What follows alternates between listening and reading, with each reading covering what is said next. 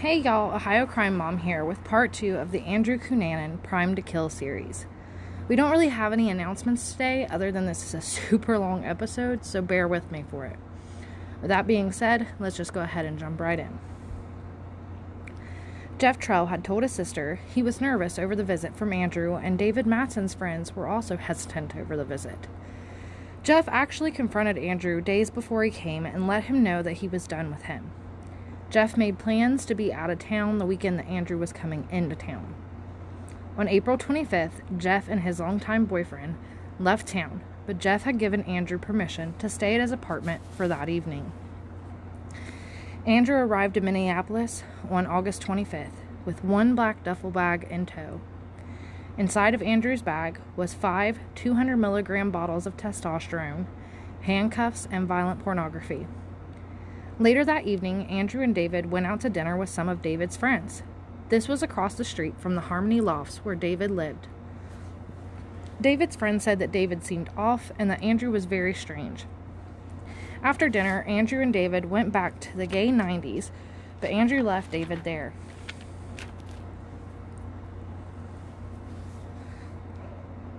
On Saturday, the 26th of April, David woke up early, worked out, and spoke to some friends, making dinner plans for that evening. Friends say they heard Andrew ask David who he was speaking to, so we know that Andrew was there in the early morning. On Sunday, April 27th, one of David's neighbors reported hearing loud yelps and thumping coming from David's apartment. These sounds started around 3 a.m. and lasted till around 7 a.m. In the late morning of Sunday the 27th, David canceled lunch plans with a friend and was later spotted by a neighbor walking into a bookstore with Andrew.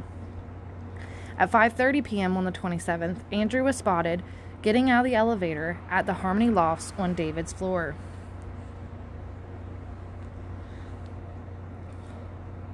At 8 p.m. on the 27th, Andrew called Jeff Trell's apartment and left a voicemail asking Jeff to call him. He also gave the number to David's apartment. Jeff called Andrew back and agreed to meet him at a coffee shop at 9 p.m. Jeff left and told his boyfriend he would meet him between 10 and 10:30 p.m. at the gay 90s. This was the last time that they would ever see each other. Andrew never showed up at the coffee shop, so Jeff headed to David's apartment.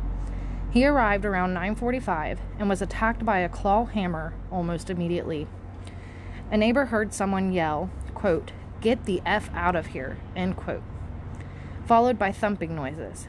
The first blow to Jeff landed on his skull, and he was also found to have defense wounds all over his neck or hands and arms.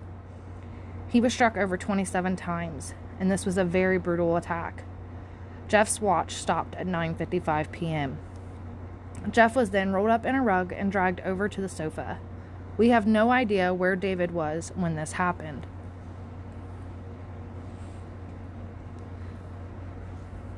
Jeff's boyfriend was very scared and upset, so the very next morning he called the police. Police told him unless Jeff's parents called or he waited 72 hours, they could not file a report. After calling the police, he heard Andrew's message on the voicemail and called David's apartment 2 times with no response.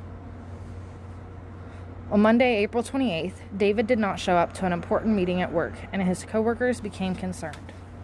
On Tuesday, the 29th of April, he missed work once again, and his coworkers became panicked and decided to go to David's loft to check in on him. Upon arrival, they knocked on David's door and said they could hear Prince, David's dog, scratching at the door and what sounded like whispers, but nobody answered the door. The coworkers called police around 2:30 p.m., and they came but never went inside the apartment. Upset over this, the coworkers left a message for the super of the building, telling them what was going on and asking for a phone call. One of David's neighbors saw David and Andrew on Monday in the elevator, and another neighbor saw them walking Prince Tuesday morning. On the Tuesday morning sighting, the neighbor stated that David looked disheveled and he was crying. At 4 p.m. on Tuesday, the super received the message from David's coworkers and headed to his apartment with the master key to unlock it. Upon opening the door, she was greeted by the sight of Jeff Trell's lifeless body in a rug next to the sofa. She originally believed it was David's body, so she left with Prince and called the police, who arrived within 15 minutes. Police began searching the apartment immediately upon arrival. In the fridge, they found 2 partially eaten plates of food. In the bedroom, they found 2 glasses of water, handcuffs, leg cuffs, lubrication, and masking tape. Also in the bedroom, they found Andrew's duffel bag with an empty gun holster, an empty magazine, and a box of bullets with 10 missing. And now for a word from our sponsors.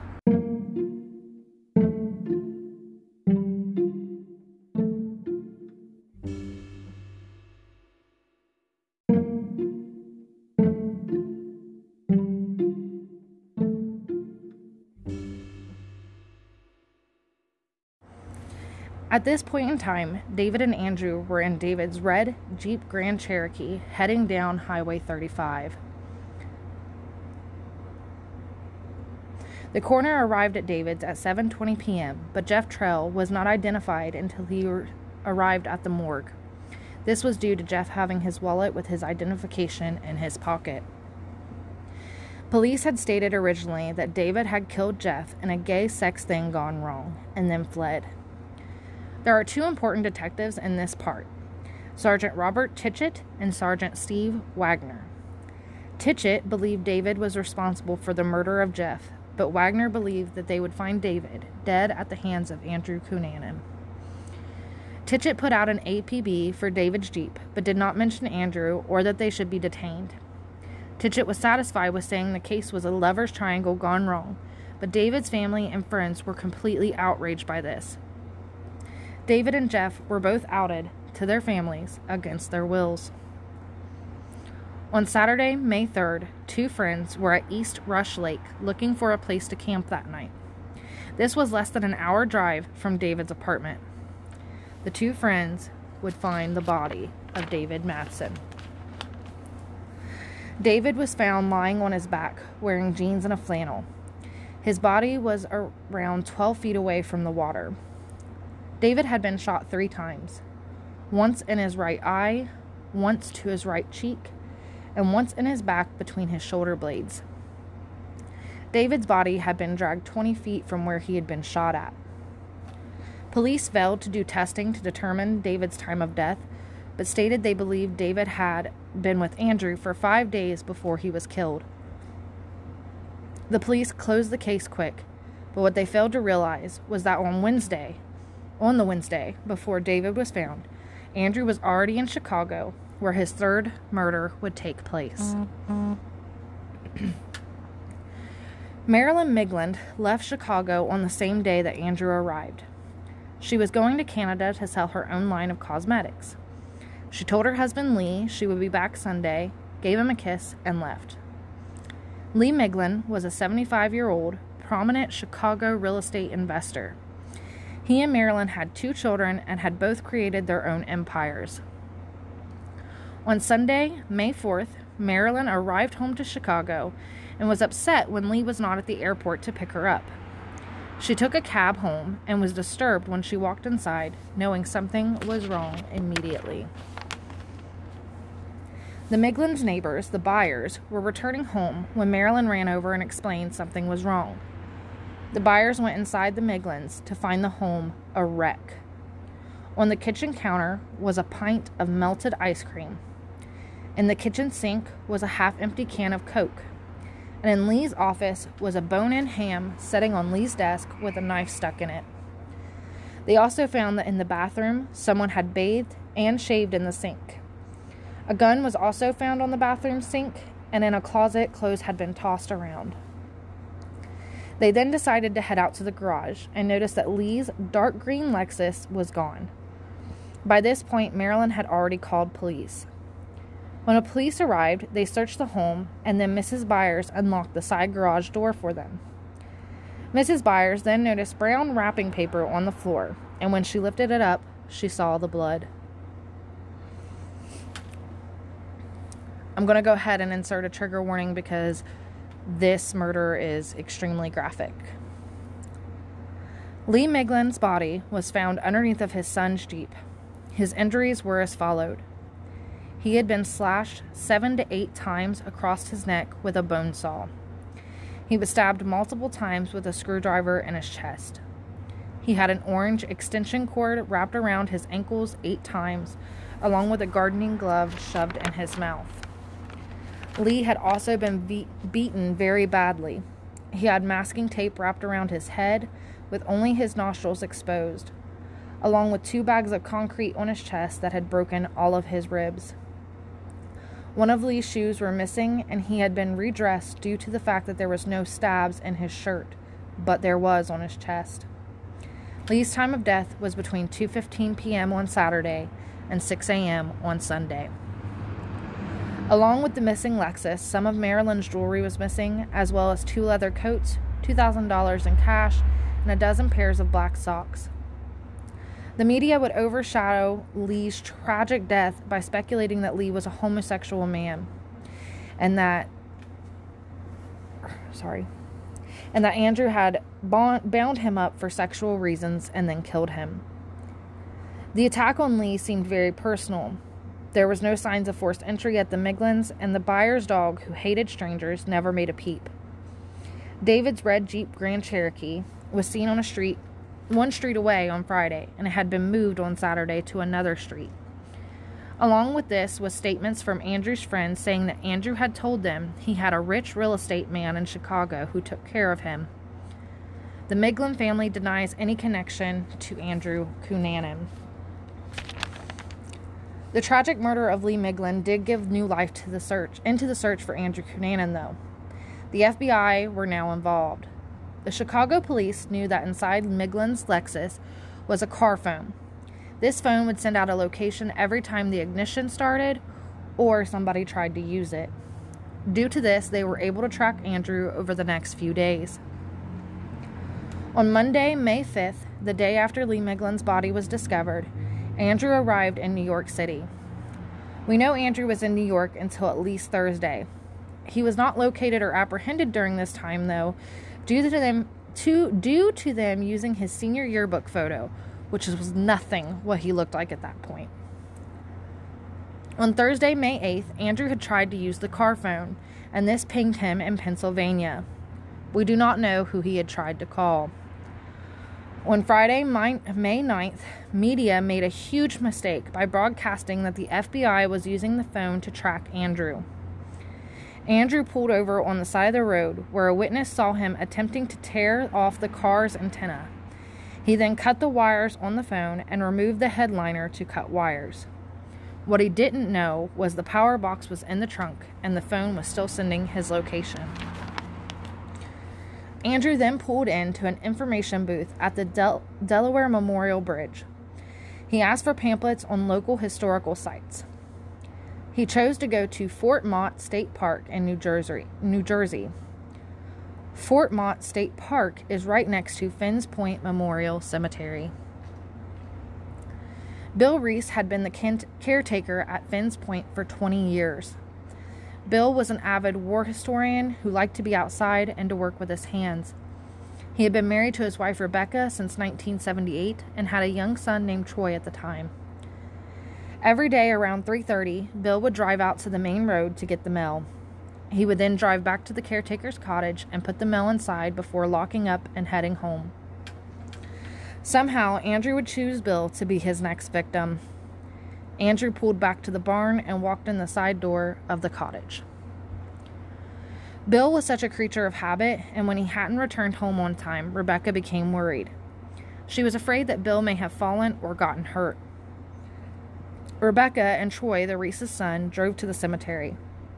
When they arrived, Rebecca went inside the cottage and began yelling for Bill. She received no reply. She saw his Bible open on the desk, and Christian music was playing. Rebecca called her father while still inside the cottage and told him the situation. She then told him Bill's truck was gone, but that there was a dark green Lexus parked outside. Rebecca's father had seen and heard the news and told her to leave the cottage and call police from the main road. When police arrived, they searched the cottage and saw no sign of Bill. They soon realized that the basement was locked from the inside and from the outside entrance as well. When they broke into the basement, they would find Bill Reese shot execution style on the floor. Bill was Andrew's 4th victim in 12 days.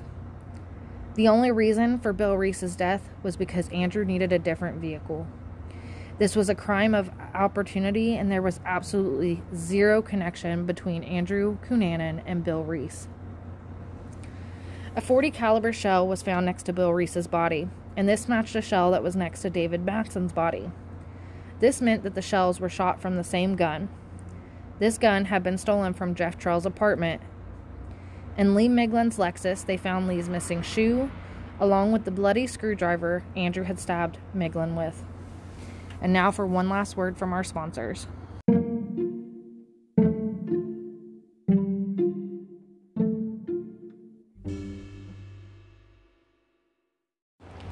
Rella's Wonder Crafts is a small family-owned crafting business located here in Southern Ohio. They make a variety of crafts from custom shirts and tumblers to decals and wreaths, plus so much more. Since 2017, they have been creating magic and happiness by bringing their customers and visions to life. Come take a peek into their world. You can find them on Facebook, Instagram, YouTube, Etsy, and TikTok. And just in time for Christmas, you can get so many great things.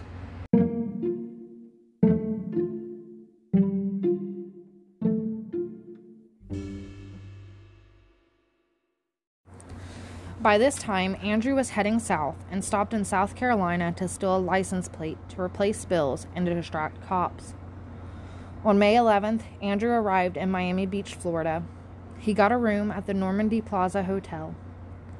On May 12th, Time magazine did a piece on Andrew's killings. The very same day, Vanity Fair would do a piece on the Versace siblings. Gianni Versace was born on December 2nd, 1946, in Calabria, Italy. His mother was a dressmaker, and from a very young age, Gianni showed interest in following his mother's footsteps. When Gianni graduated from high school, he began working for his mother, designing and making dresses. In 1965, Gianni opened his first shop. In 1972, Gianni had moved to Milan and began designing for other companies. And in 1978, he launched his own line, Versace, with the help of siblings Donatella and Santo. Family was very important to Versace, so much so that he called Donatella his muse. And in 1980, he launched a perfume called Blonde for Donatella. Gianni created clothes to make women feel beautiful, the way that he saw them. Gianni and his longtime partner, Antonio D'Amica, were traveling to Cuba when they had a layover in Miami. This is how Gianni fell in love with the city, and in 1992, he purchased Casa Casarino on Ocean Drive. He spent $3.2 million on renovations, and if you have never seen pictures of Versace's mansion, please go look them up. It is the most breathtaking home I've ever seen in my life. On June 12th, Andrew finally moved Bill's truck from in front of the Normandy Plaza to the 13th Street Municipal Garage. This garage was right around the corner from Versace's mansion. The same day, Andrew became the 449th person added to the FBI's most wanted list. In early July, Andrew pawned a gold coin from Lee Miglin. He received $190 for the coin. He had given the pawn shop his real ID and his real name, but police never caught this, even though the pawnbroker turned in all of the paperwork. Lori Weeder was working as one of the 2 openly gay law enforcement officers in Miami Beach. Keith Evans was a rookie in the FBI, and yet he was the agent assigned to the Cunanan case. Weeder found it strange that when Evans came into the police department, he only brought one flyer of Andrew Cunanan with him. Evans told Weeder he wanted to keep the investigation low-key. Due to this, there were no flyers of Andrew placed around Miami to where locals could have recognized him. July 15th, 1997, was an average Tuesday morning for Gianni Versace. He left his home and walked 3 blocks to the News Cafe, where he purchased 5 magazines and a cup of coffee. He then walked the 3 blocks back home. This was something he did every single day. As Gianni Versace was unlocking the gate to his home, he was unaware that Andrew Cunanan was behind him, wearing shorts, a tank top, and a black baseball cap with gun in tow. Versace had looked up to smile at a female passerby, and as he did, he was shot twice. The first bullet hit the back of his neck at the base of his skull. This shot severed Gianni Versace's spinal cord. This bullet came out of the front of his neck and hit the gate. The fragments of this bullet hit a mourning dove, killing it as well. The second bullet was shot as Versace was turning to his right in utter shock and entered the side of his face around the cheek area, cracking his skull when it ended. Antonio D'Amico, Versace's longtime partner, ran outside and began to hold Versace. Versace's neighbor Lazario Quinta was at the Versace residence and ran outside with Antonio. He then began chasing after Andrew, who the female passerby had pointed out, yelling for him to stop. He gave up chasing Andrew when Andrew pulled a gun on him. Andrew Cunanan had ran to the 13th Street garage, where he had previously parked Bill Reese's truck. He changed his clothes and left the garage, blending back into the crowd. At 9:12 a.m., the police found the clothes and the truck, and this was when it was discovered that Andrew Cunanan was who was behind the murder of Gianni Versace as well. At 9:17 a.m., a cop who was in the alley said he saw a dark-haired, dark-skinned man in a red shirt pacing the roof of the 13th Street garage. Now the posters of Andrew Cunanan were being plastered all over Miami Beach. At the same time, at the Versace mansion, media trucks were already arriving. A passerby was able to run home to get his camera and get back to get a picture of Versace's bare feet as he was being loaded into the ambulance. This person tried to sell the picture for $35,000 the very next day. At 9:21 a.m., Gianni Versace was pronounced dead at the age of 50. The Versace family wanted Gianni cremated and out of the States as quick as possible. Due to Florida laws, this was not going to be the case. Florida says that any victim of a homicide must stay in the state's custody for 48 hours. There's a lot of speculation that the family was trying to rush Gianni's remains out of state due to him being HIV positive. On Wednesday morning, Gianni's body was released to a local funeral home, but the family had to wait until Thursday before cremation. A member of the family or a trusted family friend was with the body until the cremation. Versace's ashes were then given to Donatella, and she flew home immediately. Donatella has never returned to Miami Beach again. On July 16th, the owner of a sailboat went to check on his boat after being out of town for a few days. He quickly noticed that someone had been living on his boat. He also claimed at the very same time to see a man matching Andrew's description sitting on a bench reading a book. Fernando Carrara was a caretaker for a 2-story boat owned by Torsten Rennicht. I can't say it right, I'm sorry. Carrara said on July 19th, Rennicht called him asking him to check on the houseboat. On the 23rd of July, Carrara went to do as Rennicht had asked. Upon arrival, he noticed the lock had been broken, so he went inside to check things out. Inside, he had discovered someone had been living there. He drew his gun, fearing someone may still be inside, and heard a shot ring out from the second-floor master bedroom. He fled the houseboat, where he then called his 15-year-old son, who called police. Within 5 minutes, police and a SWAT had arrived and surrounded the entire houseboat. Police did everything they could to try and get whoever was inside to communicate with them. At this time, they had everything blocked off to the media. Media were streets away, but yet the media decided to put helicopters in the air, and at this point, police became upset, thinking that Andrew may know what was going on outside. So at around 8:30 p.m., the police cut power to the houseboat, threw in some tear gas, and SWAT entered. Andrew Cunanan, age 27, was found in the master bedroom on the bed, propped up by pillows. Cunanan had shot himself in the mouth. And really, that's all of the story to the man who killed Gianni Versace. Now, there are plenty of conspiracy theories. There are plenty of sad things that happened to Versace's family after his death, especially how Antonio was treated. Donatella and Santo, which was Gianni's siblings, basically made Antonio feel as if he had never been a part of Gianni's life. I don't believe that they originally agreed with the two of them being together. We still don't know that if Gianni Versace was actually HIV positive. That's still a conspiracy theory.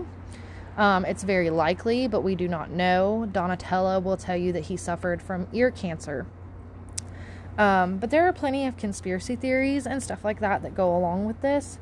And if you guys are interested in that, I would be more than willing to do a live on the Facebook group and discuss some of those, if there's enough interest in that. So if that's something you're interested in, please, please, please let me know.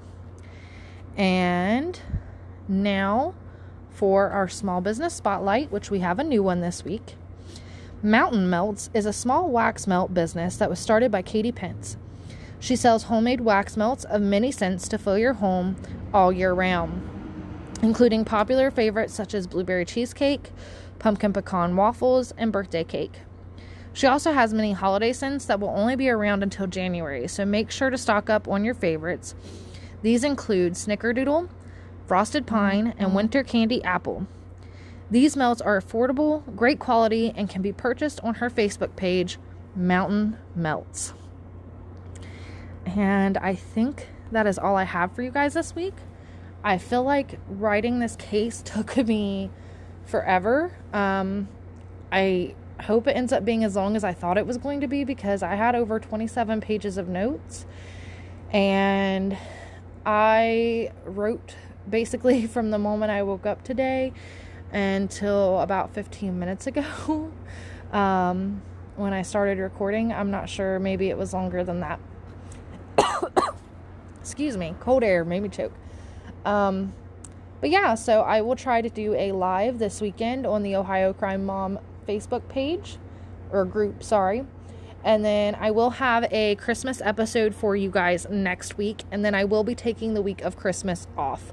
Hopefully you guys understand. As the name of my podcast, Ohio Crime Mom, states, I am a mother to a beautiful little 4-year-old girl who the week of Christmas is everything for her. We have Christmas movies every night and popcorn and fun all the way up until Christmas Eve. And so yeah, the week of Christmas is extremely busy for us, so I am taking that entire week off. But I will have a Christmas case for you guys next week, and then I will be back the week after Christmas. So I just want to thank you guys for all of your support. We're getting ready to close out our first year of having a podcast, which it's not quite been a year, but we will be closing out 2020 very, very soon. Hopefully 2021 will be better for us. And I am so happy to see this podcast grow and to see how much interest there is in this. And I cannot thank you all enough for your support. I'm sure on our New Year's episode, there will be a huge dedication to some of the people who have really helped and supported this podcast. Once again, as reminders, on the Facebook page, there is a link to donate to our PayPal to help with purchasing of equipment. My mic was supposed to have came in Tuesday and FedEx lost it. So now I have to repurchase a mic. And there is also a link to our Amazon wish list that has the supplies and things like that I will need.